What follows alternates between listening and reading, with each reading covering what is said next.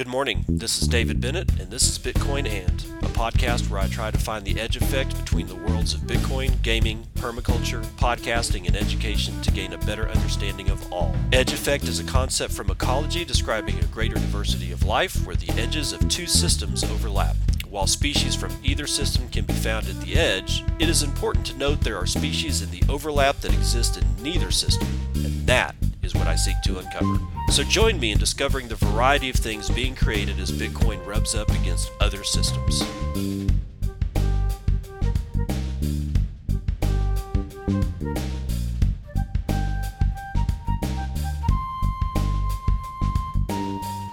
It is Tuesday, 7:16 a.m. Central Standard Time. It's the 24th of November, 2020, and we're getting pretty close to Thanksgiving Day here in the United States. This is episode 328 of Bitcoin, and Jack Everett is joining us from Thunder Games. We talked about his company, Thunder Games, and what they're producing.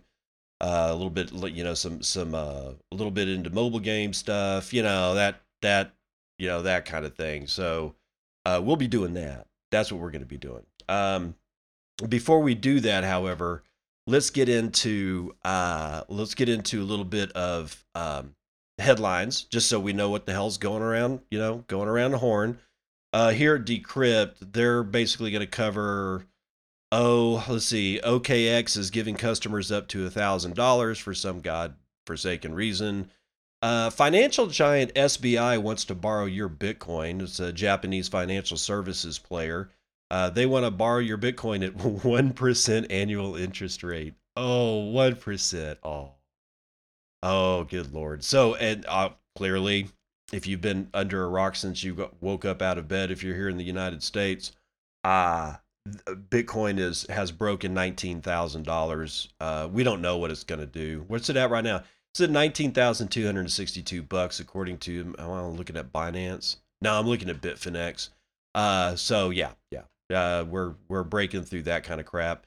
Binance is evicting all of its U.S. users. They've given everybody 14 days to leave their exchange. If you are a United States Binance customer, get your shit off the exchange.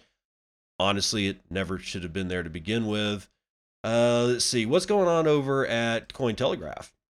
That was all out of Decrypt, by the way, just so, in case I didn't mention it. Let's see. Oh, yeah. Bitcoin hits the homepage of the Wall Street Journal. That's not the first time that's happened, guys. There's Ethereum 2.0 stuff. It's, apparently it's going to actually be able to launch because some people were able to stake enough to finally get it to move. I don't know. It's just bizarre. Oh, God. The Fed chair Janet Yellen has been tapped by President-elect Biden to be the United States Secretary of the Treasury. Hello, darkness, my old friend. Oh, man. I can't wait for some confirmation, or not confirmation hearings, but any kind of I need Bitcoin sign guy to come back and haunt Janet Yellen like the freaking plague, dude. What else is going on here? Yeah. Crypto.com secures regulatory approvals from Maltese authorities. There's some XRP news. Apparently it's not doing well today, even though it has been having a run up. Let's see what's going on over at CoinDesk. Let's see. CoinDesk is spinning up an Ethereum 2.0 node. Good luck on that. Nobody else can seem to do it, so whatever. Is there anything else? IRS again warns crypto investors that they underreported gains. And PayPal CEO Shulman says he's bullish on Bitcoin as a currency. Things seem to be looking pretty good today, honestly. What is there anything over at Crypto Potato that seems really interesting? No, not really. They have this bad habit of reporting on mostly shit coins. Although John Lennon and Yoko Ono's son, Bitcoin gives me optimism, is what Sean is saying. Sean is Sean Ono Lennon, John Lennon's son. Apparently he's been kind of into Bitcoin for a while, so that's good. That's always nice to see. Anything going on over crypto news? It's all the same shit. Bitcoin is the only thing that really matters, and Everything else is kind of crap, except, well, there's this quote from Saylor, Michael Saylor from MicroStrategy. Bitcoin is a key engineering advancement for the progression of humanity. I cannot disagree with that. I just can't. So let's move on into the future with cnbc.com/futures and commodities. We have oil up 1.35. Oh, nice. So West Texas is trading at $43.64 a barrel. Brent North Sea up likewise 1.11%. It's going for 46 bucks and 57 cents per barrel. Natural gas is up 1.5. It's going for $2.75 for 1,000 cubic feet of that. All the metals are down except for copper. I don't know, maybe home building is on the rise or something, which is probably a bad thing to have happen right now. Gold, however, ooh, God, gold is tanking, dude. 1.6% to the downside, and silver is even worse. 2.5 to the downside. Gold's going to come in at $1,805. Silver's going to come in at 23 bucks an ounce. Platinum is kind of meh. It's 927 bucks. Palladium is down a full point, $2,333. Do indexes. Oh, we're saved to the meh side. Dow futures up a point. S&P futures up almost a point. NASDAQ futures up a third of a point. And the S&P mini is up 1.19. So we're saved in a meh sort of way. Bitcoin, real money. I'm showing on bidinfocharts.com that we have a price of $19,205. I got a high over at Bitfinex at 19,200 and no, that's Coinbase Pro showing 19,255. Nice. Hit BTC is the lowest one I got, 19,151. So a full $104 arbitrage range. Whoop-de-doo. 328,000 transactions made in the last 24 hours. That's almost 14,000 transactions on average per hour. 2.36 million BTC have been sent in around the horn in the last 24 hours. 98,702 BTC are being sent every hour on the average. The average transaction value is 7.2 BTC. The median transaction is holding at 0.03 BTC. That's about 630 bucks. Block times are slightly high, 10 minutes and 17 seconds. 0.5 BTC being taken in fees on a per block basis. 72.5 BTC being taken in fees overall in the last 24 hours. A precipitous drop in hash rate, 14% to the downside, but we're still at 128.9 exahashes per second. I don't think that's really going to hurt us all that much. I'm not even going to talk about the rest of this stuff. This stuff looks sick. I guess it's alt season, guys. I don't know. It's bullshit. But I'll give you this one. Litecoin is at 87 bucks. $87 for Litecoin. I really amazing. Dogecoin though is at 0.0037.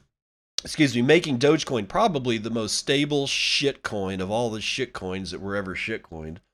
And at 41,000 transactions in the last 24 hours, it's smoking Ethereum Classic and Bcash as usual. And then Litecoin is coming in at 74,000 transactions in the last 24 hours. I don't know. I don't get it. Clark Moody, let's find out what he's doing today. We have 26 blocks about to clear. And when they do, they will take 32,652 transactions down with them. There is 1,047 BTC in the Lightning Network, and that is now worth $20 million. Who'd have thunk it? 7,818 nodes carrying 35,961 channels. Tor capacity is at 51.5% of the Lightning Network. So more than half of the Lightning Network now running over Tor. That means that 539.4 BTC are in the Tor side of the Lightning Network. That is going to have 2,628 nodes. Clark Moody is reflecting a price of $19,218. Clark also says there's 18,552,812.9 BTC in circulation. And with today's price, you can now trade one Bitcoin for 10.5 ounces of gold. I don't recommend doing that. But the market cap of gold versus Bitcoin, or market cap of Bitcoin versus gold, is now standing at 3.03%. Market capitalization has hit an all-time high for Bitcoin at $356.4 billion. That's billion with a B. For all the people that were pointing at me and laughing, dude, have fun staying poor. Let's get into some interview.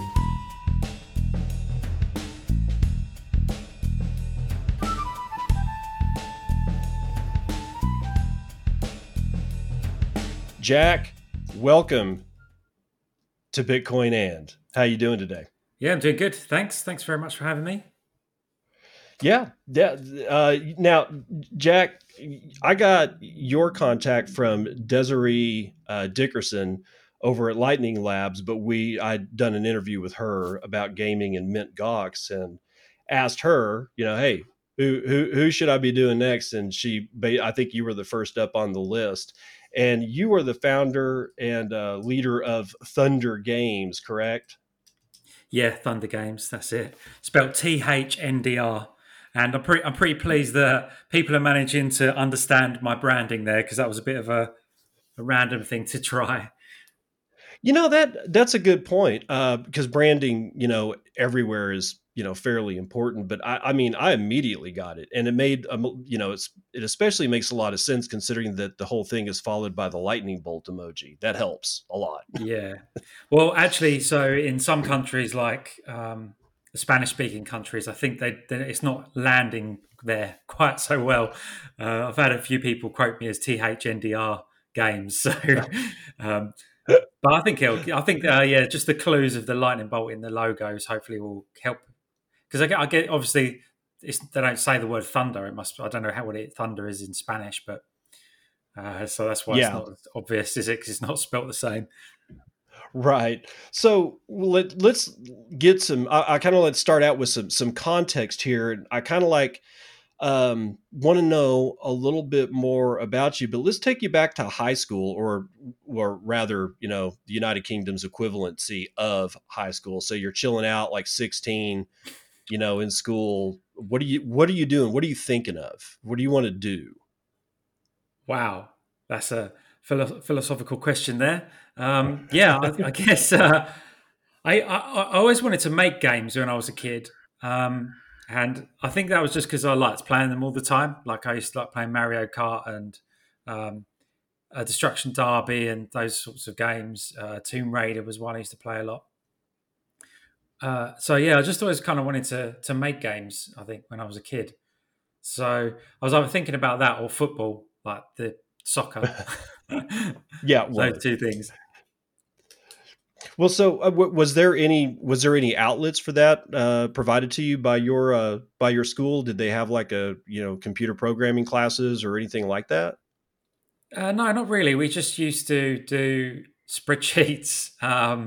It was all like business related computer stuff. I don't really. We did do some programming for like robots. That was quite cool.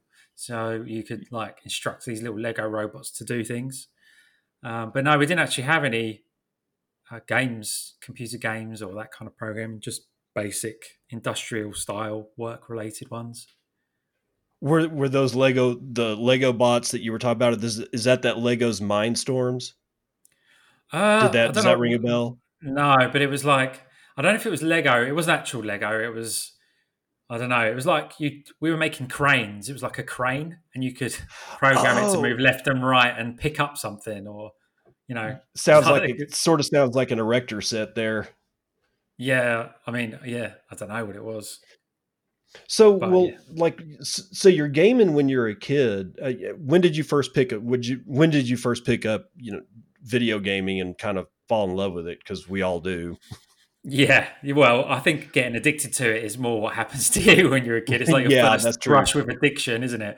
Um, I think the first games I played were on the NES, so that was like my era. Was when I was like 10ish, I guess. I can't really remember, Okay. but yeah, the NES. One of the yeah, I used to play Mario and like a WrestleMania game on the NES, and one of my friends had Yeah. Doom. I had Doom, Yeah. and we used to play that, and I used to get so many nightmares after going around his house after Oh, school playing Doom. It must have been his older brother's game or something.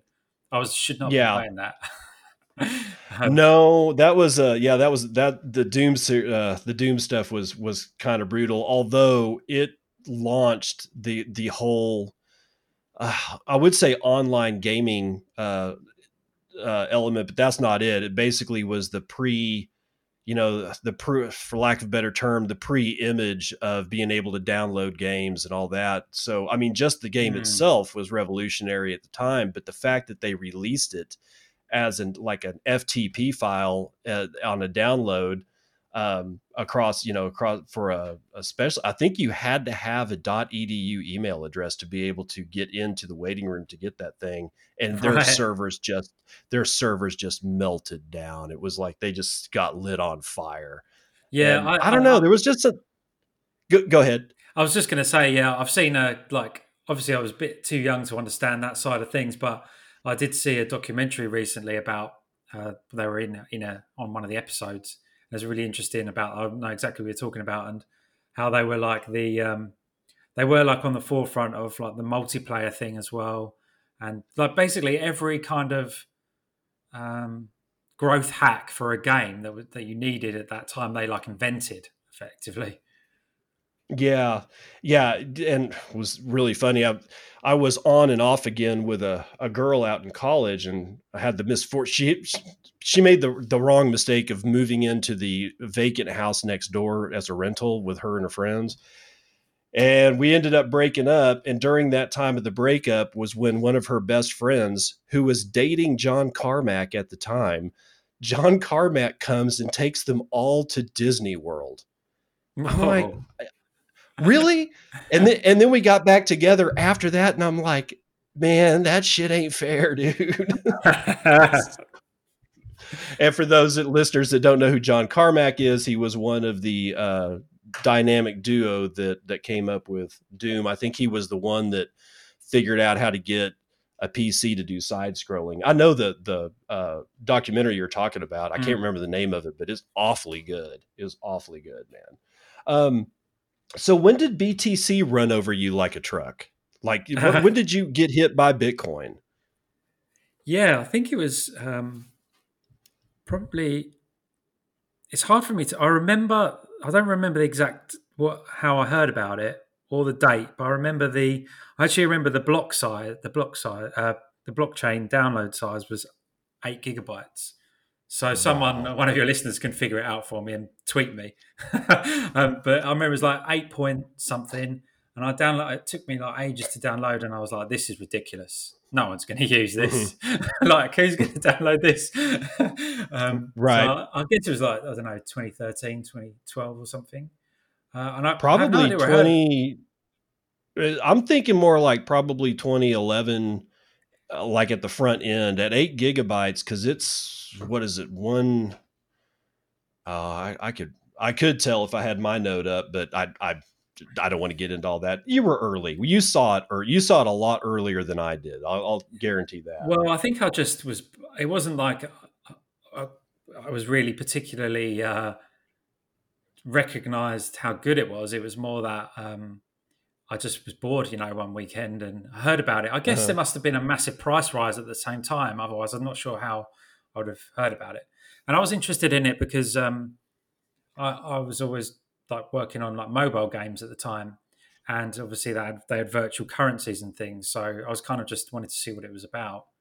So yeah, that's I basically just downloaded the Bitcoin Core client and around then, and I did do some mining with a Jalapeno miner from I can't remember who it was, Bit Fury, I think. No, Bit something. Um, Yeah, that's a long time ago. That's like yeah, I and think it's that may predate Butterfly Labs. yeah. I know it was, but it was Butterfly Labs. Yeah, it was Butterfly Labs Jalapeno 5 gigahertz thing or something. Oh It was wow. I literally just bought a miner for fun to try it out. And as soon as I got it, obviously it was not profitable because it took so long to Right. arrive. But it Oh. was Well, at fun least setting you up. got yours. Yeah, You know, yeah, Jack, at least you got yours because they hosed the living daylights out of everybody at the very end, where they just it was like one of the first exit scams in the industry. They just like really. So, disappeared. I mean, Yeah, there was a I don't lot even of remember. people. Yeah, there was a lot. I remember that there was a lot of people that were waiting on their miners, and then at the very end, they just didn't get them.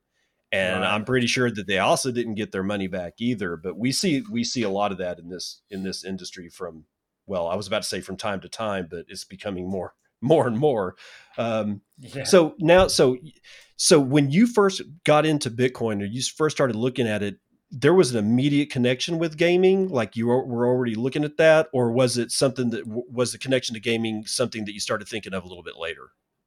The the connection to gaming at the start was not strong. It was just more like I know about virtual currencies in games, and then I've heard about this like digital currency, and I was just like, oh, what's the difference? Like how how does it work? Like because it was obviously brand new. Like I Right. don't even know people were calling it blockchain then, or some, or if that was a term, or Yeah. famous term then. So yeah, I didn't really put it together with games straight away. But at that time, I did think is that it couldn't work for games because it was too slow to confirm. You can't wait an hour for the transaction to confirm in a game. Right. Needs to be straight away, and also it was just incredibly complicated to use. It was quite obvious. It was Yes. like I was just got scared copying and pasting a public key into a website to cash something out because I wasn't sure that my copy and paste had worked correctly. Like when there's money involved, you start questioning, did my copy and paste work? Like if I copied this string correctly. So I was like, oh, I if I'm scared of this, like people are going to be too scared to use it. Almost like I don't know. Do you get that where you get a bit like, well, I need to double check?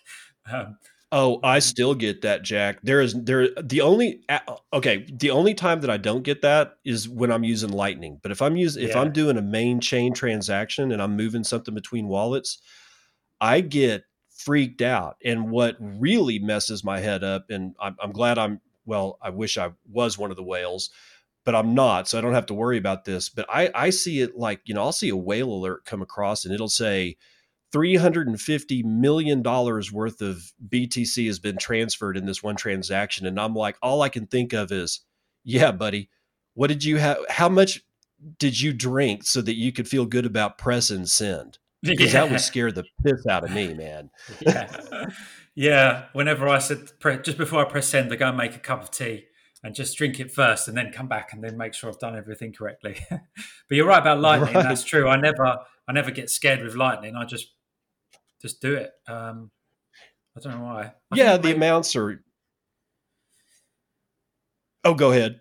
I was just going to say. I guess it's because um, the format of how you pay someone is almost backwards, isn't it? Like they send you the invoice, it's sort of a different format.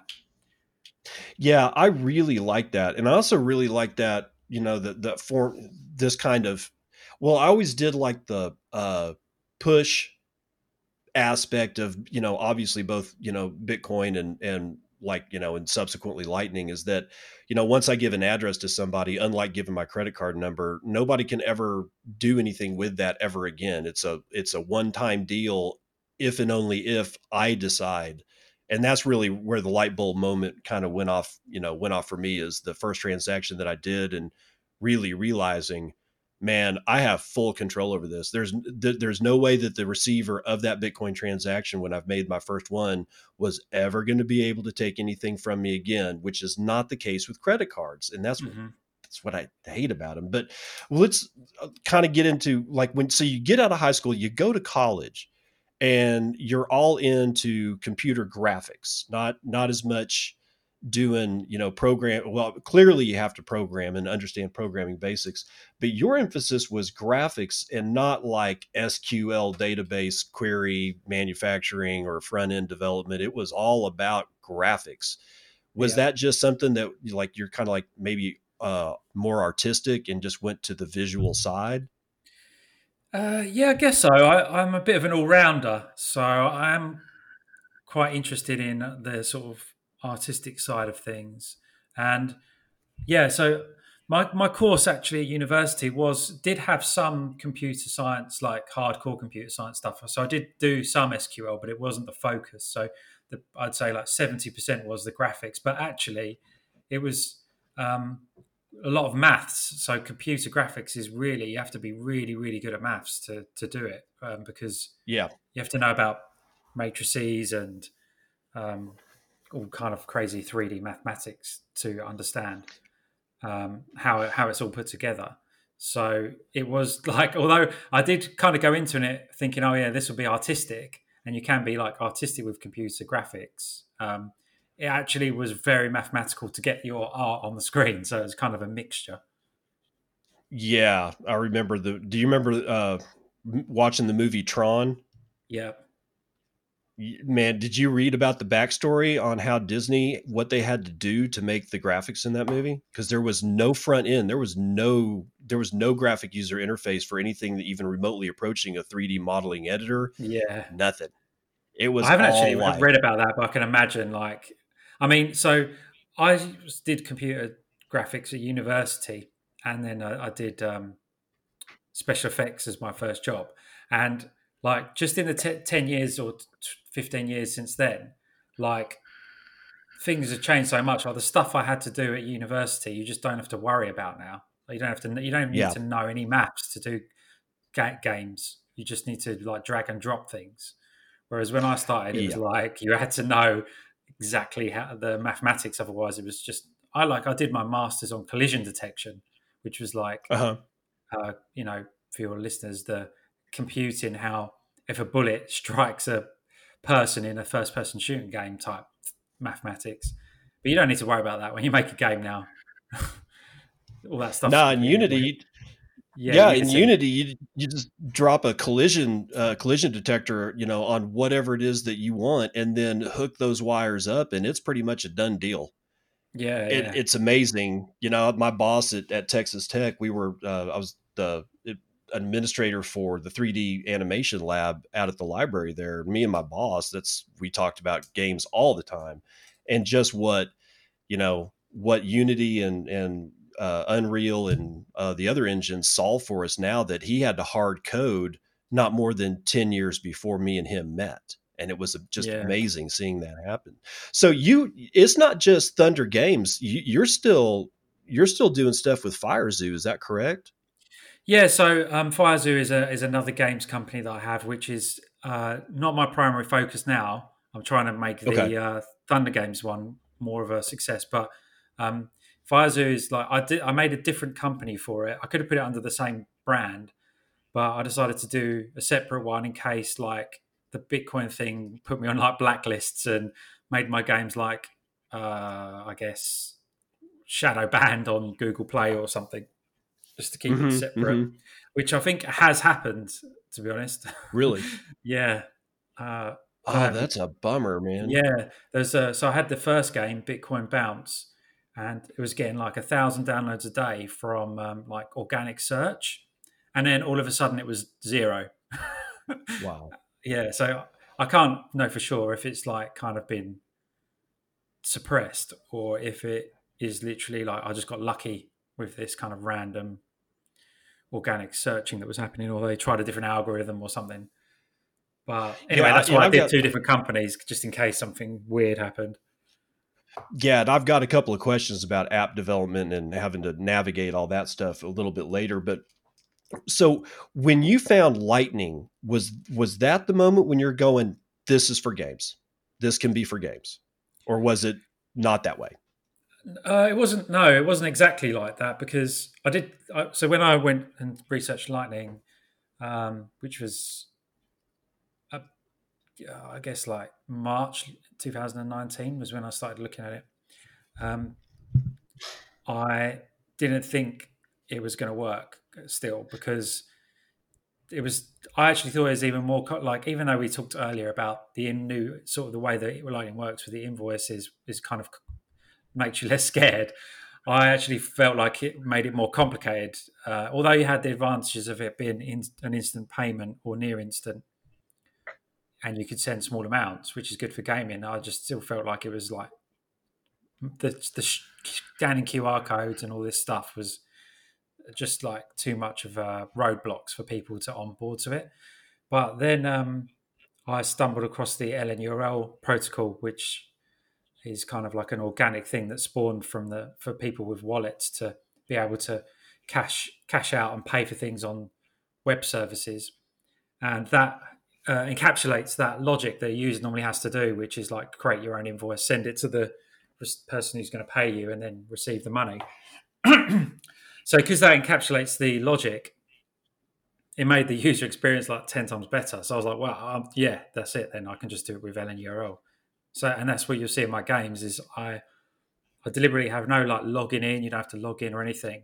You just tap a button and it creates an LNURL, which lets the user cash out. So once I actually made that sort of one-click cash out with the LNURL stuff, that's when I realized, oh yeah, this is actually something that's got no friction, that can onboard people. It's actually fun to use, and it can onboard new people because they haven't got to learn anything about invoices or the Lightning Network or anything, because they're just Right. tapping a button and it opens their wallet. What they need to do is download a wallet and then tap this button in my game, and they get some Bitcoin.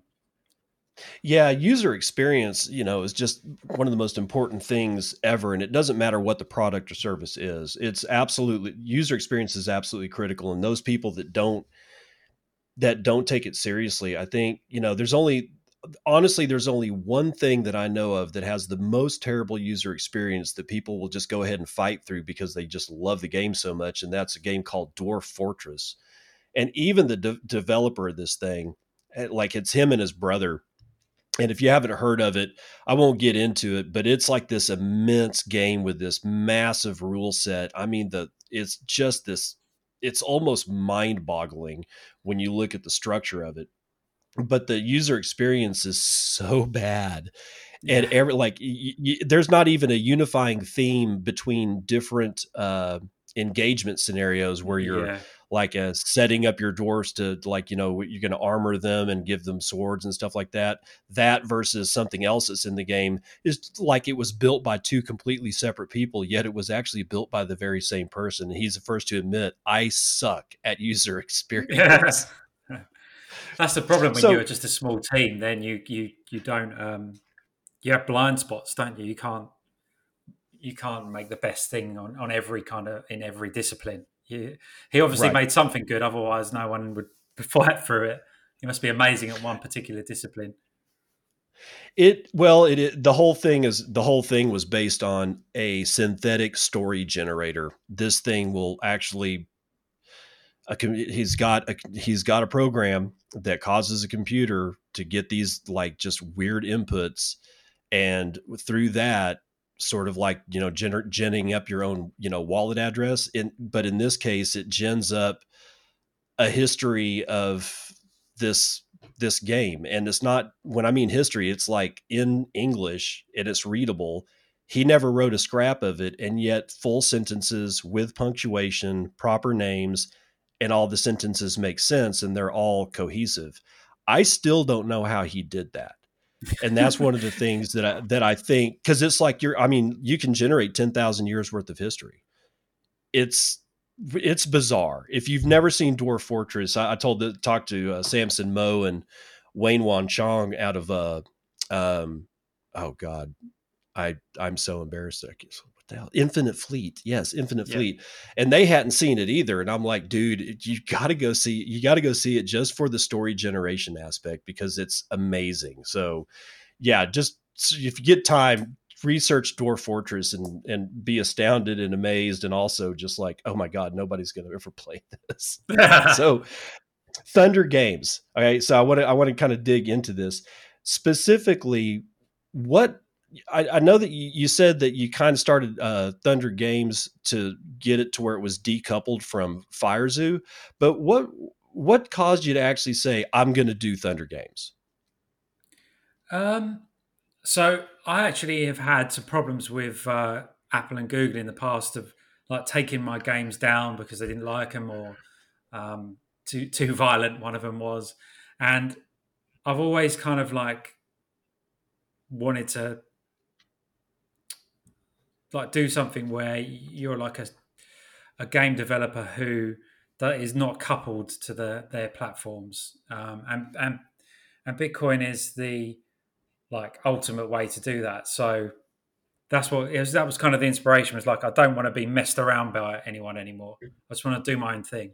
And but saying that, I have actually released the games on Apple and Google, but that's not like my ultimate plan for Thunder Games. That's just kind of like a means to an end to get some traction and get some people interested because it's still the easiest way to play games, and all the good wallets are on the phones as well. So, but yeah, it's Yeah. basically the genesis of Thunder Games was kind of me getting sick of like like all of these big tech companies. I won't go into the details about how I got screwed over, but Oh no, maybe that's it. that. I think we in the space we've heard enough stories about this, from Bitcoin wallets to other services being taken down off of Apple and no reason given, and it's just yeah, it's they I kind of feel that big tech has dug themselves a deep enough hole that they may be swimming in money, but I get the feeling that some of the choices that they've made have put them in a permanent position of basically being viewed as the enemy by all the rest of the people that are coming up, saying, I'm Yeah, not going to do things the way that you do things. And we're seeing more and more open source. We're seeing more and more people give over their time and energy for not much money because they're just sick. They're just sick of what they see. yeah.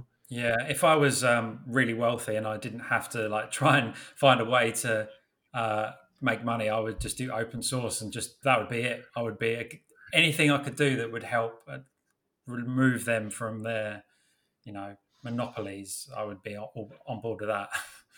Well, I think over the course of the rest of our lives, I think both me and you are going to see a wholesale change in a lot of stuff, and I think it's going to be a lot more graphically violent for these companies than we think they are. I mean, I could literally see, something like a billion, hundreds of billions of dollars of market share basically being just blown out overnight, and I can't wait to see it happen. But moving on, I want to ask you about the games that you do have on Thunder Games. It looks like I'm just seeing two when I go over to thunder.games/games. Is that sort of just the Bitcoin Bounce and the Turbo 84? Yeah, those are the two we've got so far. So they're both like hyper casual games to make it super. They're kind of the idea is to make a super easy, simple game. So the game is really easy to learn, and also have a super easy, simple way to cash out, which is Lightning, which should be as easy to learn as possible. So I didn't want to make some complicated. Or firstly, I didn't want to make a complicated game because I didn't want people to have to learn too much stuff, and also making a complicated game is expensive. So Yeah. yeah, we've got these kind of simple hyper casual games, but I think the reception to them has been quite good so far. You don't need to blow the bank on a massive, crazy game to have a success. I think. So was the creation of both these games, was it sort of also not just, it seems like it may have not just been I want to make a casual game. I don't want there to be a high learning curve, but it also seems like there was like that lends itself into, this is how we are onboard people into Bitcoin via the Lightning Network, and making that experience just really cool, and having a game that powers that, where you can do something and collect satoshis on the Lightning Network and then be able to cash out. Is Was that in your thought process as well to onboard? Yeah, so that's basically the main thread is monetizing onboarding of people to Bitcoin through games. So the easier I can make it to onboard people to um, Bitcoin and the Bitcoin companies, the more money I can make through ads, etc. So my incentives align with the Lightning Network in a way because I monetize the game through ads. So I want to make sure the right ads are going to the right users, and they're going to try all these cool Lightning products and Bitcoin products, and also teaching them to use a Bitcoin wallet, which helps other Bitcoin wallet companies, and also finding out what the pain points are for the users with the wallets can help sometimes. But then also that means that the user journey in my game, which is ends with them having to download a wallet, becomes a sort of monetization point as well, where I can potentially, have a recommended wallet or something. So the business model is actually planned around onboarding people, um, which is why the game's so simple and why it's got an advertising model. That makes sense. So how now? I guess we should kind of pause here to say that Turbo 84 has now been released on the App Store for Apple, and I know Yes. that because I downloaded it. I'm trying to get my son to play it so he can farm me some satoshis, but he's not having any of it. He's got his Nintendo Switch, so it's a little difficult right now. But surely, that against all recognizable child labor laws, I want him to farm me some satoshis. Yeah. So how does Lightning work? Let's take Turbo 84 for an example. This is a racing game that the car's going and it's going rather slow at first, and you're switching lanes to avoid obstacles, and then all of a sudden things start dropping that you can go pick up. Can you explain what are your thoughts on Lightning in Turbo 84? What was your thinking? How were you thinking about, okay, I know how Lightning works. What can I do to represent that in the game, and how do I get out? Can you kind of go through what your thought process was on that? So yeah, in Turbo 84, there's the iOS version and the Android version, and they're slightly different with the Lightning integrations because Apple have Okay. different rules. So in basically, the concept isn't how do I put Lightning in the game. It's how do I use an monetary or compensation incentive to my players to get them to play more. So my goal is to get people to play my games for longer and play more and enjoy it more.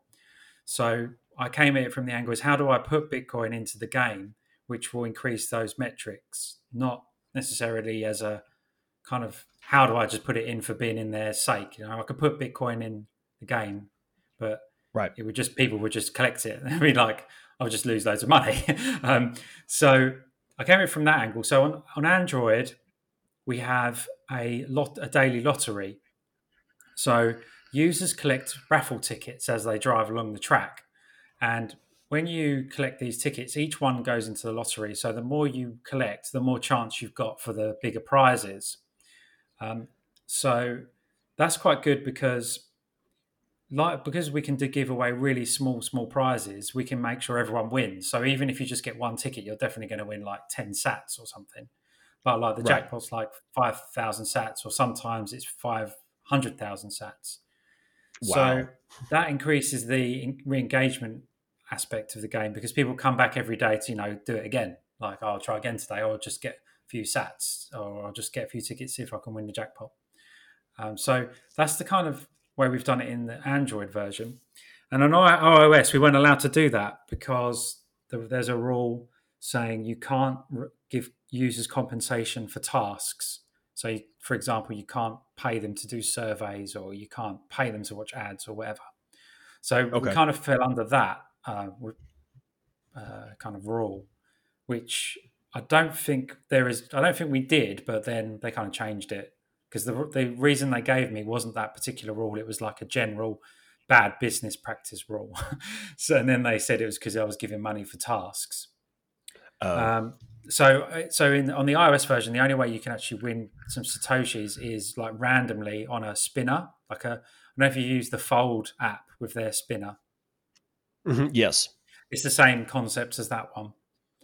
So you Yeah. can open the game and you can spin the spinner if you come back every day, and you either win some kind of game content, some free game content, or you might win some sats. And they've accepted that for now. For now. Well, again, I got questions about that here in another section, but one of the things that I thought was the most interesting about that game is I'm sitting here playing it, kind of testing it out, and I'm like, this is a little bit harder than harder than I thought. And the car's going, I'm like 5 miles an hour. Why do I suck so bad at this? But you get better at it, and a clean screen and clean fingers actually do help on that kind of stuff. But so then I start I get to the point where I have gone far enough that I start picking up or not picking up tickets, but I'm picking up these little, like, I can't remember, The the little little green. blue tokens. Oh, the Yes, green. those. Oh, And there's the green power ups which make you go faster, and then there's the blue okay. tokens which you can spend on like new cars and stuff. Yeah, see that, and that's what I was like going, okay, so this is like, this is good, this is good. And then I finally, I can't remember exactly what happened. I finally got into where I could go to the spinner. I'm like, oh, okay, this is like, like you said, it's like the Fold app. It looks Hmm. familiar. And I spin it, and it's like, you've won 10 Satoshis. And then the little button is collect. I'm like, okay, hit collect. And it's like, opens up my Blue Wallet, because it just Yeah, happened to be on my iPhone. It sensed that it was there, opens it up and says, here, like I've got the invoice, and then I collect it, and all of a sudden I get 10 Satoshis. This happened within 15 seconds. This is one of the most slick user experiences that I've ever had. Kudos, man.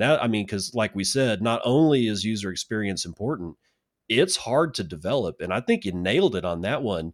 Was that something you were pleasantly surprised with when you figured out that it yeah. was going to be that smooth? Well, to be honest, I'm not the best at user experience, and I think the reason why it's so good is because it's got a good foundation, which is the Lightning Network, and there's not really anything. There's not really any kind of divergences that can happen. It's like it either works or it doesn't. Most of the time, it Yeah. works, and it's just opens like all of the stuff that makes the payment happens with the LNURL protocol that I mentioned earlier. So Right. that encapsulates like who the team of people who've been developing that. They're kind of like some anonymous people and some known people in the Bitcoin space. Yeah. They're the ones that deserve the credit for the user experience because they solved the problem. I just in the game just literally used it. Um, so yeah, I don't get really deserve any credit, But but that's I'll take awesome it. though. Yeah. No, but I mean, but see that having these tools become available, I remember when, Lightning was, it was really hard to, it was really hard to use, and the experience got better, but everybody was still harping on the fact Lightning's going nowhere because of X, Y, and Z on the user experience. And I'm like, everybody else that understands what's going on, I'm like, do you have zero patience? Yeah, And I don't get that. I'm like, I remember having to type in full URLs into Netscape to get to a website that took 15 minutes to load because it was graphics heavy. Had a bunch of pictures on it, like astronomy.com at the time or something like that. And I was I remember I was downloading the Hubble Deep Field photograph of all the galaxies that are way, way, way away. That thing's huge. And it took 15 minutes to download. I didn't cry about it. I wasn't saying, the internet's going to fail because of it. So I don't get the sentiment here where we see all these things that like the LNURL comes along, and it's like a game changer. And yet still people are like, nope, Lightning's going to fail because of this, this, and this. I don't get it. You got any thoughts on that? yeah. So whenever I see something like that on Twitter, I try to. I don't want to be like a Twitter evangelist or anything like that. It's not my kind of style. But if I do see someone say something like that on my Twitter feed, I do like try and comment and like correct them. But I don't know why people. I think it's just some people's personalities are like that. They just think, oh, it doesn't work now or never work. um, Yeah. but I've no. There's been some issues recently with the high fees that affected some Lightning wallets. Yeah. But that's because they still need to work on the protocol a little bit. Still, it is still kind of a work in progress. It's very, very Oh, close to absolutely. being like. I mean, I'm getting away with it with Thunder Games. It's almost like you can use it in a production uh, app or game, but there's still some kind of pitfalls. Yeah.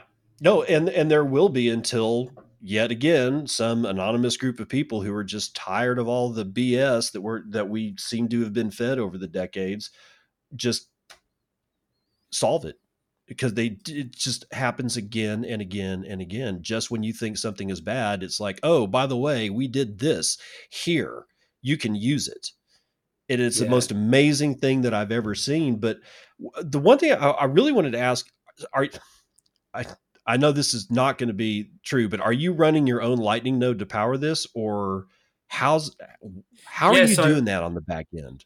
at the moment, I'm using a Lunar node. So it's I basically follow like I said, March 2019. I was like, oh, I'll set up my own Lightning node so I can test this stuff out. And I Uh, think it was, or it might have been June when I actually finally did it. I can't remember. And I just followed the tutorial on the BTC Pay server um, website to set up a Lunar node. There was like a one-click installs a Bitcoin full node and a Lightning node. So I've been using that ever since, and I got some help from Christian Moss, who is one of the founders of Zebedee. I think it was okay. before he founded Zebedee, but he helped me with BTC Pay Server a little bit to set it up, and so yeah, I've literally just used that setup until now. I'm still using that same node, and but I've recently started using. The voltage, get voltage. I don't know what the full name of the Yeah. company is. So I've got one of those nodes now, and I'm going to try that one out because it's a little. The BTC Pay server one is good, but it's probably more for a merchant. I actually just need like the raw node. In what's happened is I'm not actually using any of the BTC Pay server so much. I do use Right. I do use it for some invoices for when I get an advertiser who wants to advertise in the game. So I'll still probably still keep that node, but yeah, I'm going to use the voltage product. It's really cool, and the good thing about using it now, I don't want to shill it too much. He doesn't pay me for this, by the way. But the good thing about using it now is because he's just sort of starting out. You can get quite good customer support because you can go in his Telegram and go in the voltage Telegram group, and Yeah. help get set up and ask any questions that you think that you're too scared to ask. Almost you can ask in that group. So Yeah. I that's was. why I get value from it because of the customer Yeah. support.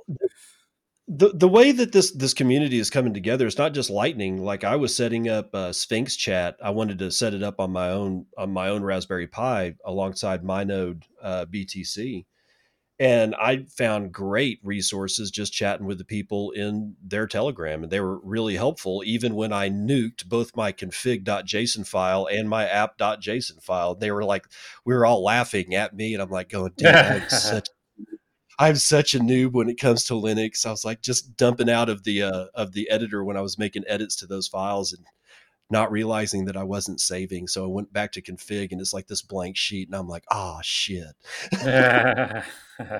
It's amazing. So where does Thunder Games go next? Do you got another game in the pipeline, or are you just kind of chilling out with these two games right now? Yeah, so we have got two games that we're penciling in, and they shouldn't take too long to make because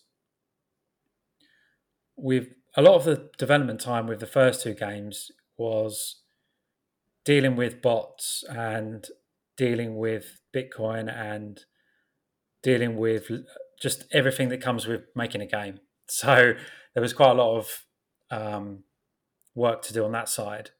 But now we've sort of solved quite a lot of our problems that we had originally, and the monetization problems we had, which was because we had Bitcoin in the game. It became quite difficult to get advertisers. Hmm. Like Google wouldn't allow it, for example. They wouldn't allow their ads. So it was a bit of a problem. But I've found some people now. So solve some of the kind of business related problems. So yeah, we've got a couple of games. We're probably going to make web versions of the Bitcoin games as well because we can be more creative then. Because the rules are too limiting on iOS is like a joke. You can't do anything. And Android Yeah. is almost the same. It's yeah, you can't really do anything on Android either, apart from basically what I've done, which is this kind of tickets and like almost like a loyalty points that reward you prize. That's you can't do esports really, or anything like that. Right. So Well, I want to kind of ask you a couple of questions about mobile development, because at one point or another, you're always going to get exposed to some computer programming, and you've got developer kits and whatnot like that. But I know one guy that has developed for mobile, so I kind of wanted to ask if you get a concept for a game and go into deployment of that game, what do you use to build on? I mean, is there are you guys putting the art assets together and then you're not building it on a mobile phone. You're building, I would assume, a desktop. Is there like some kind of mobile emulator or something that you guys so use? What's that like? yeah, so I just use Unity. So you can, in the Unity software, build a game for mobile, PC, Mac, web, and you can, within the editing environment of your game, you can emulate the screen sizes of, like a mobile phone. So you can make sure it's going to work properly on that screen size. Then, if you want to test it on a phone, you need to export from Unity to Xcode, which is the iOS way to use Xcode to build iOS apps, and then you can build that and run it on your phone and test it. And then on Android, you can use Android Studio. So you basically go from Unity to Android Studio or Xcode, and Hmm. then build it in a normal way, like you would a normal iOS app or Android Okay. app. Yeah, that was one of the things that I had actually forgotten about using Unity. Was its export functions are ridiculous. Yeah, It's yeah. the most amazing thing because when we first put it on the computers at the lab at Texas Tech Libraries, they you'd be able to deploy it out to Windows or Mac.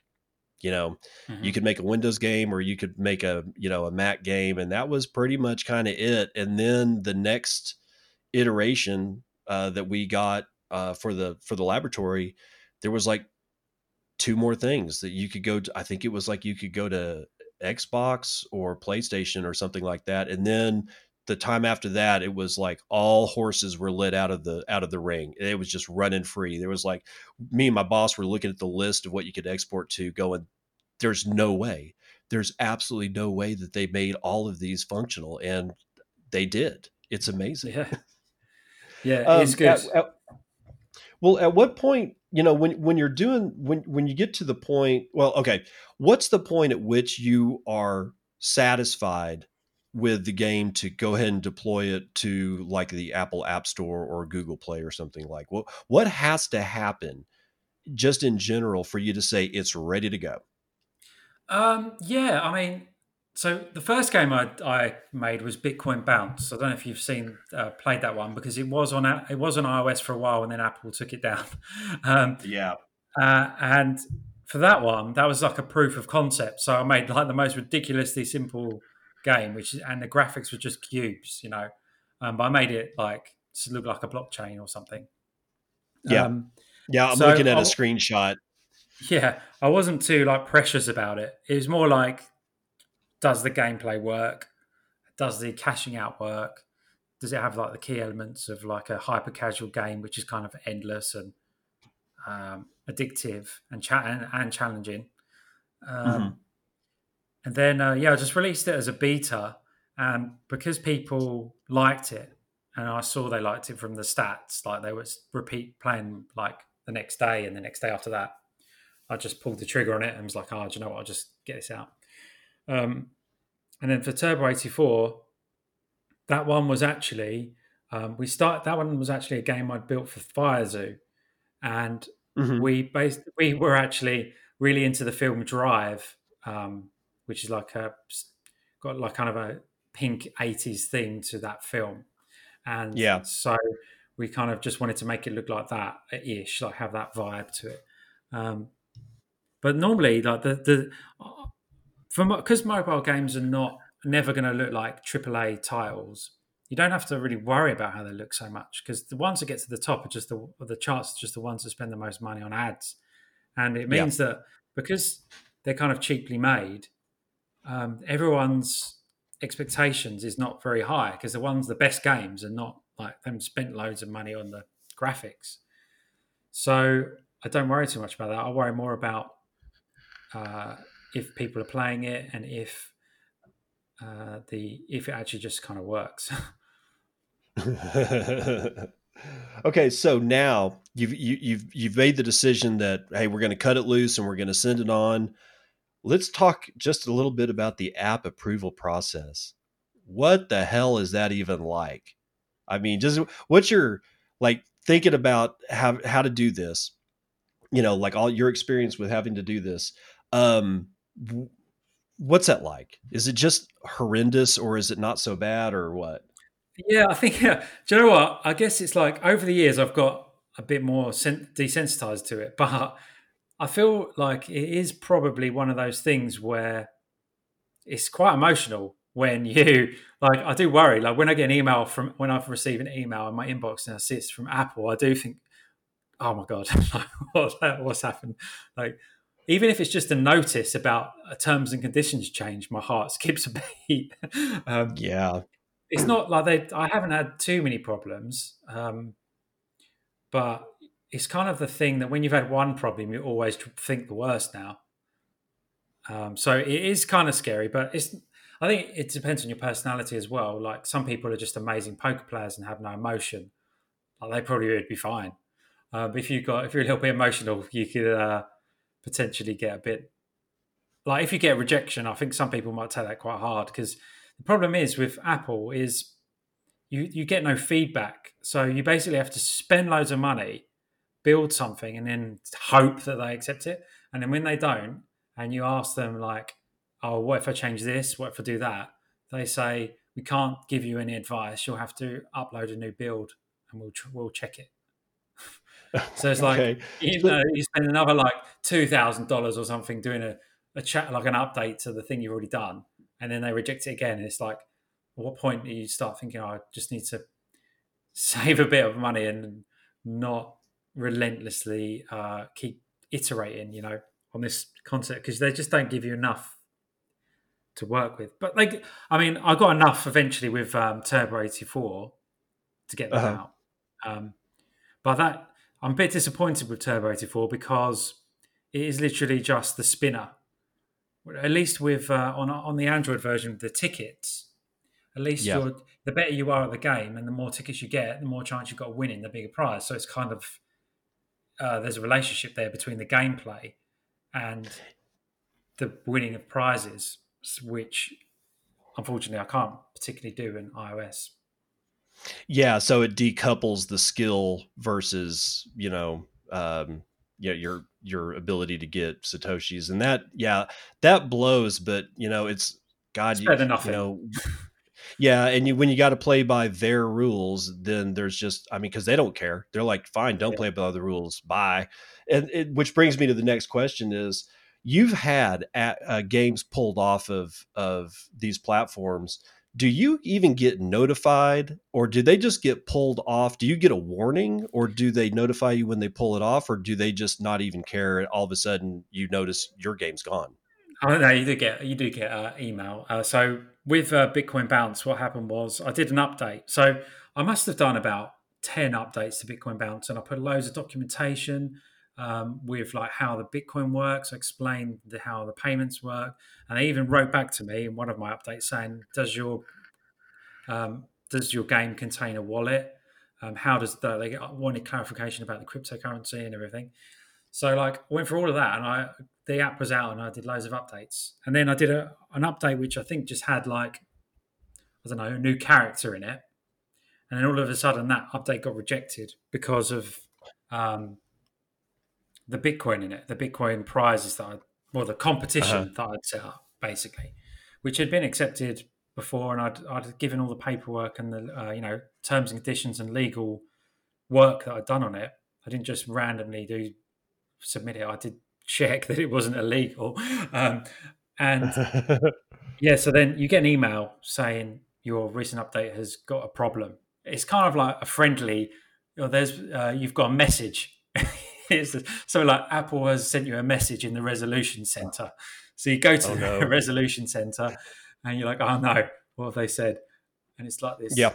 it's like a little kind of like chat room thing, where like a thread, and they just tell you, they basically just tell you the specific rule you've broken, and you can reply to them, and they can give more clarification, but they don't normally.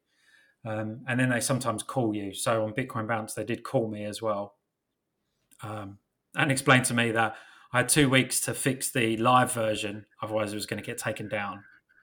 Um, so I just took the live version down myself because Uh, I was like, I'm not sticking to your deadline. I'm going to just take it down myself. yeah. Yeah. And then I thought I'll come back with some different approach because there's not just giving away Bitcoin as prizes. There's other angles you can put Bitcoin in the game.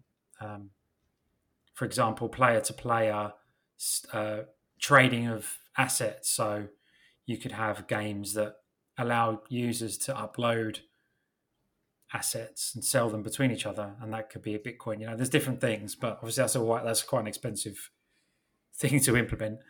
Um, so yeah, then I just took in my case, I took the game down. But then once you've got the rejection status, you just have to keep doing updates until they accept it, and then once they've accepted it, then you just get an email saying your app is ready for sale.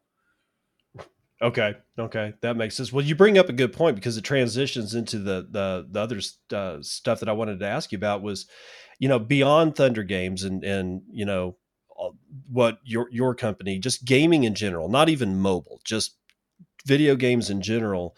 And, where I'm getting into the whole, where does Bitcoin and Lightning, beyond Thunder Games happen in games? And I was thinking about like, let's think about one of the first things that me and you both had was when we first discovered Bitcoin. The first thing that we did is compare it to the digital tokenage of any of the games that we had probably been playing or heard of, and realized, yeah, there's going to be a money duplication bug that somebody's going to exploit, which they always do, and it kind of drives us away. But now we're here, and we know that this isn't going to happen. So it's time. I think it's time for video games to start revisiting the potential of inserting actual economies into their games. So when I say game economy, what's your first response? What's your gut reaction? My gut reaction is probably too hard, and also um, probably too hard, and also money in games isn't new. Like, so when I think about Bitcoin and Lightning, and I look at all these products that come out, not just games, I just replace the word Lightning with money and see if there's anything innovative. And in Mhm. games, you can already have money in them. So and what big games companies do is they don't use that mechanism. They have their own virtual currency, and I guess the reason is because, well, I think pretty sure the reason is that you want to obscure value from your users. So if they buy 10,000 gems for $5, and you spend those gems on a hacksaw, and that hacksaw creates you can use that hacksaw in the game to get 10 trees, and then you use the trees to buy something in the game. So then the trees are like the money you spend. You have no idea how much a tree is, so you're more likely to spend loads more of it. That's why they have all these crazy currencies that you exchange between, is to stop you understanding how much you're spending. So the problem with putting Bitcoin straight in is it's so valuable, and it has this idea of it being valuable. You don't want to spend it, you need to save it, and you want to collect it. Now, if you use it as a normal currency in a game, people are not going to spend as much on your stuff. It's going to be the complete Mhm. opposite of what you want to happen. So I see it that it can work in a game, but it's like the other side of it. So for stuff you want people to spend on, you use normal virtual currency, and then the stuff you want people to value, you use the Satoshi. So that's what I've done in Turbo 84, in particularly on Android, is I want them to value playing more, collecting tickets and winning Bitcoin. And then so that's the thing, that's the they collect and they don't spend, and then I want them to think that the tokens, those uh, blue tokens you spoke of earlier, you Mhm. use those to spend in the game, so they're valueless. Like people don't care about those, and you can buy those as well with cash, and you just don't have any because you're winning them all the time as well. You don't really have any foothold in how much you're spending. Like what's one token worth? You don't know, and it's worthless, so you just easily spend it. So I think there might. I think that's my gut feeling is it will be in games maybe like that, but might be wrong. I'm not Well, the no, I you mean, know you're echoing the same sentiment that because I've done a lot, almost all of my first year. I think my fifth interview that because I started doing Bitcoin and just as like given the news, but I really started wanting to talk to people about about a few different subjects, and gaming is definitely one of them. And you're not alone. I mean, you're echoing the same sentiment that I've heard from Samson Moe, and some other people that have said pretty much the same thing, that they're not really up on the direct use of something like Lightning directly inside of a game for the very yeah, reasons that you're talking about. So what I see happening is that the game itself will have like an input transformer and an output transformer. And what I mean by transformer is like, if you're stepping down voltage in electricity on an electrical grid, you got, electricity coming in on one side of the transformer, and it induces through a magnetic field electricity into the other pole. And so electricity never directly contacts it sort of uses, the magnetic field to induce something else to occur. And when I kind of think that I see the rail of Lightning or Bitcoin going up the side of a game, and that yeah, it induces the ability for you to have tokens inside that game, and then possibly be able to cash those tokens out through another transformative process that turns it back into Satoshis, but not actually directly in the game. I think yeah, it'll happen in a few instances, but as to whether or not it works and works well, given the regulatory aspects of what we're talking about, I don't know. yeah. You Because know, there's like I w- a massive problem I've considered. Obviously, like I'm literally like worked on this problem for a year now, and like I wake up thinking about it. It goes to this like what I think about every day. And one of the big things that you don't think about when you're just starting, you're just making a game with Bitcoin in, is that your game is going to crash a lot, right? If your game's on mobile as well, there's all these crazy like Android phones that might like if someone's battery dies, you crash it. The phone, you lose your progress. So if you're playing a right. game like Turbo 84, and instead of tokens, they were satoshis, and you're playing it for 5 minutes, and you collected 200 sats, and the game crashes. Like that person's lost 200 sats. They're going to be really angry at you. Yeah. And I know what people say. Oh, you could make the game not crash, or you could, you know, dynamic like send them the sats in real time. But it's like that's a lot of work Hmm. uh, to do that. And also, it's like, but then when you also think about the reasons we just spoke about um, with the why would you use it anyway problem, it's like there's too many things that go against it. Um, Right. Yeah. but I'm completely open to it because people were like Zebedee. I don't know if you've seen their Mint Gox project, which Yes. is That's where their I came into interviewing Desiree Dickerson. yeah. So they've got satoshis in the game. Their flagship game is like a Mario Kart game where you collect satoshis as you drive around, and then you can throw them at people. So I mean, it is fun concept. I mean, in that game, it does actually work quite well because it adds strategy to it. Because you might want to just save your satoshis instead of throwing them. So in that Yeah. case, it works well because you want the dynamic of something feeling valuable, and then that becomes part of the gameplay. Yeah, and you could always do stuff like, if you're like the racing game type concept of throwing satoshis, but you continuously or you're like, I don't know, buy power ups, and you continuously throw it at your favorite driver. And if that driver wins, you get part of the prize. I could see Yeah, that. I could almost see something like that happening, because God knows degeneracy and gambling in this space is freaking yeah, rampant. I've seen yeah, more people talk about their poker games and all kinds of gambling stuff, and I'm like, I'm not a gambler. I don't get it. And I'm like, how the hell did I hook up with all these people? I don't gamble. Yeah, that's why gaming's a good use case for Bitcoin because gaming's addictive. Like I said earlier, that was the first thing I got addicted to, and I guess the second thing I've been addicted to is Bitcoin. So, Yeah, well, we all get that. yeah. Okay, it is now we're at an hour and almost 5 minutes, so I want to make sure that we squeeze the last part in. This is the shill fest part of the interview. So shill us your announcements or anything that you want to particularly shill, which is completely fine. There's no harm in shilling. Yeah, so please follow my Thunder Games Twitter because we do random competitions with the games. So you can join in with others like completing challenges. We've also, if you go to the Twitter, there's links to our Discord and Telegram groups where I'm pretty active in those every day because obviously I'm programming all day and I keep my eye on the chat to see what everyone's chatting about. So if you want to learn more about the games and or have any questions, you can reach me there. Also, Jack Everett is my personal Twitter handle if you want to follow me on that. But no, I mainly just retweet Thunder Game stuff or make sarcastic or do the odd sarcastic comment. So yeah, no Well, Bitcoin shooting on there.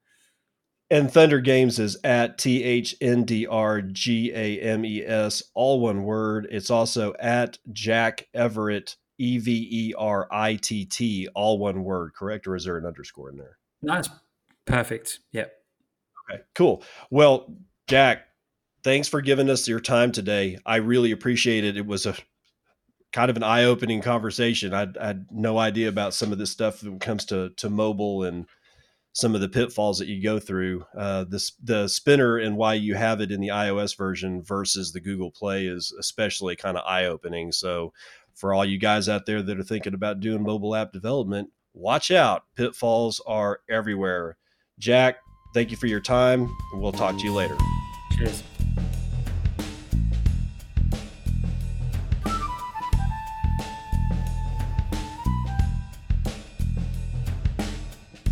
All right, before I leave you today, I want to basically leave you with this one. Brink, at Bitcoin Brink on Twitter, and that is BRINK, says, "Hello world."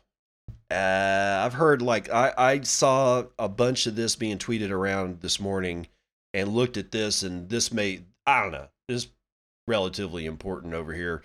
I think so. This was released today at exactly 6 a.m. my time, the 24th of November 2020. Says, today we launch Brink, a totally independent, nonprofit organization to fund and support open source Bitcoin protocol development. Oh, baby. Okay. Apologies for the non-links below. Apparently they're trying to set links, but Twitter's being weird about blocking when you put in like a website. So apparently I'm going to have to click through all these pictures here. But their first one down here says, we'll be giving grants to independent developers so that they can spend 100% of their time improving and strengthening Bitcoin. If you're interested in applying, please go to brink.dev/programs #grants. A little weighty. And it says, just as importantly, we'll be investing in future protocol developers through our fellowship program. Fellows will spend a year learning how to be effective and impactful open source contributors. Go to brink.dev/programs #fellowship to learn more and apply. Bitcoin's value rests on its security and stability. Everything we build on top of Bitcoin depends on the base protocol and reference implementations being rock solid. One critical bug in the protocol or implementation has the potential to crash the entire Bitcoin economy. I really wish you wouldn't put it that way, but you may be right. I mean, one big bug. Okay, we've had bugs before. It didn't crash the Bitcoin economy, but we always need to be on guard. That stability of the base layer depends on skilled developers vetting new proposals, reviewing changes, and fixing bugs. Yet, there are few developers who have the experience to make impactful contributions, and the path to become a Bitcoin developer is notoriously difficult. An aside here, if I don't know if these people know about Jimmy Song, but Jimmy Song has produced many Bitcoin developers over the past few years, and from what I understand, very competent. Okay, so there is a pipeline for these people to come out into. The Brink Fellowship is a program to onboard exceptional candidates who into Bitcoin protocol developments. Fellows will receive intensive mentoring and training over the course of 1 year and become impactful and established open source Bitcoin protocol developers. We're totally independent. All of our funding will be through supporters and sponsoring organizations. We've applied for 501c3 charitable status in the United States. If you would like to support them, go to brink.dev/donate. All right, we're extremely grateful for our initial sponsors at JLPPFEFFER and Wences Caceres, providing funding for our startup cost and ongoing admin. We couldn't have got off the ground without their encouragement and support. Thank you. Our first fellowship position will be funded by grants from the HRF. Ooh, nice. And Square Crypto. So the Human Rights Foundation and Square Crypto are their first grants. Nice. Or the people that are going to fund it. They've provided enough funding to pay the fellow's salary and all associated costs. Thank you for your belief in the value of mentoring and your support of Bitcoin's future. At Kraken FX, have provided funding for our first grant. That'll be enough to support an experienced protocol developer to work for a year.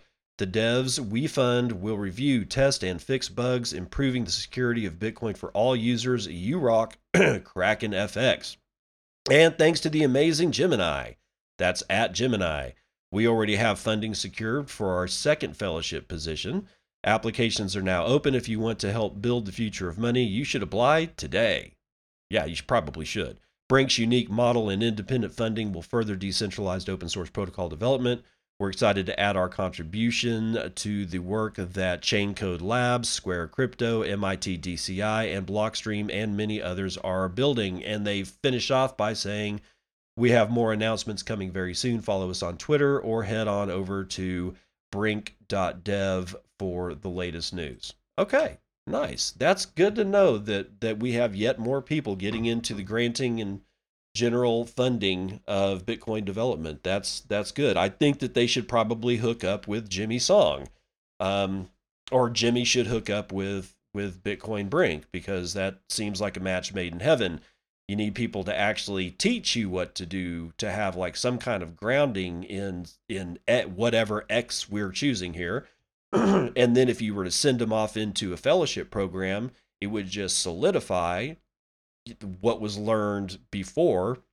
And then by the time they get out of the fellowship, they're in a particularly good place to apply for a grant. And after a year of that grant, can you imagine how good one of these, check it out. Think about it. You go and you sweat it out through Jimmy Song's Bitcoin, like programming Bitcoin class. And then you get a fellowship at Bitcoin Brink. And then you get a grant from Bitcoin Brink. You're talking about 3 years. Jimmy doesn't do a whole year, but I mean, if you were to actually work on it, what Jimmy taught you for a year, and then you apply for a fellowship and you get it, and then you get the grant, dude, 3 years of solid Bitcoin development. Yeah, you're probably not going to be looking for a job for very much longer after that. Probably don't need a grant after that. Probably just get picked up. So consider that if you're wanting to, stop programming SQL stuff or, web page front end crap for, your local library, and want to do something that is more challenging. I can't imagine anything more challenging than this. Plus, what you do, the time that you spend, helps Bitcoin, and that helps humanity. It really does. It really does. With that said, I'll see you on the other side. This has been Bitcoin and I'm your host, David Bennett.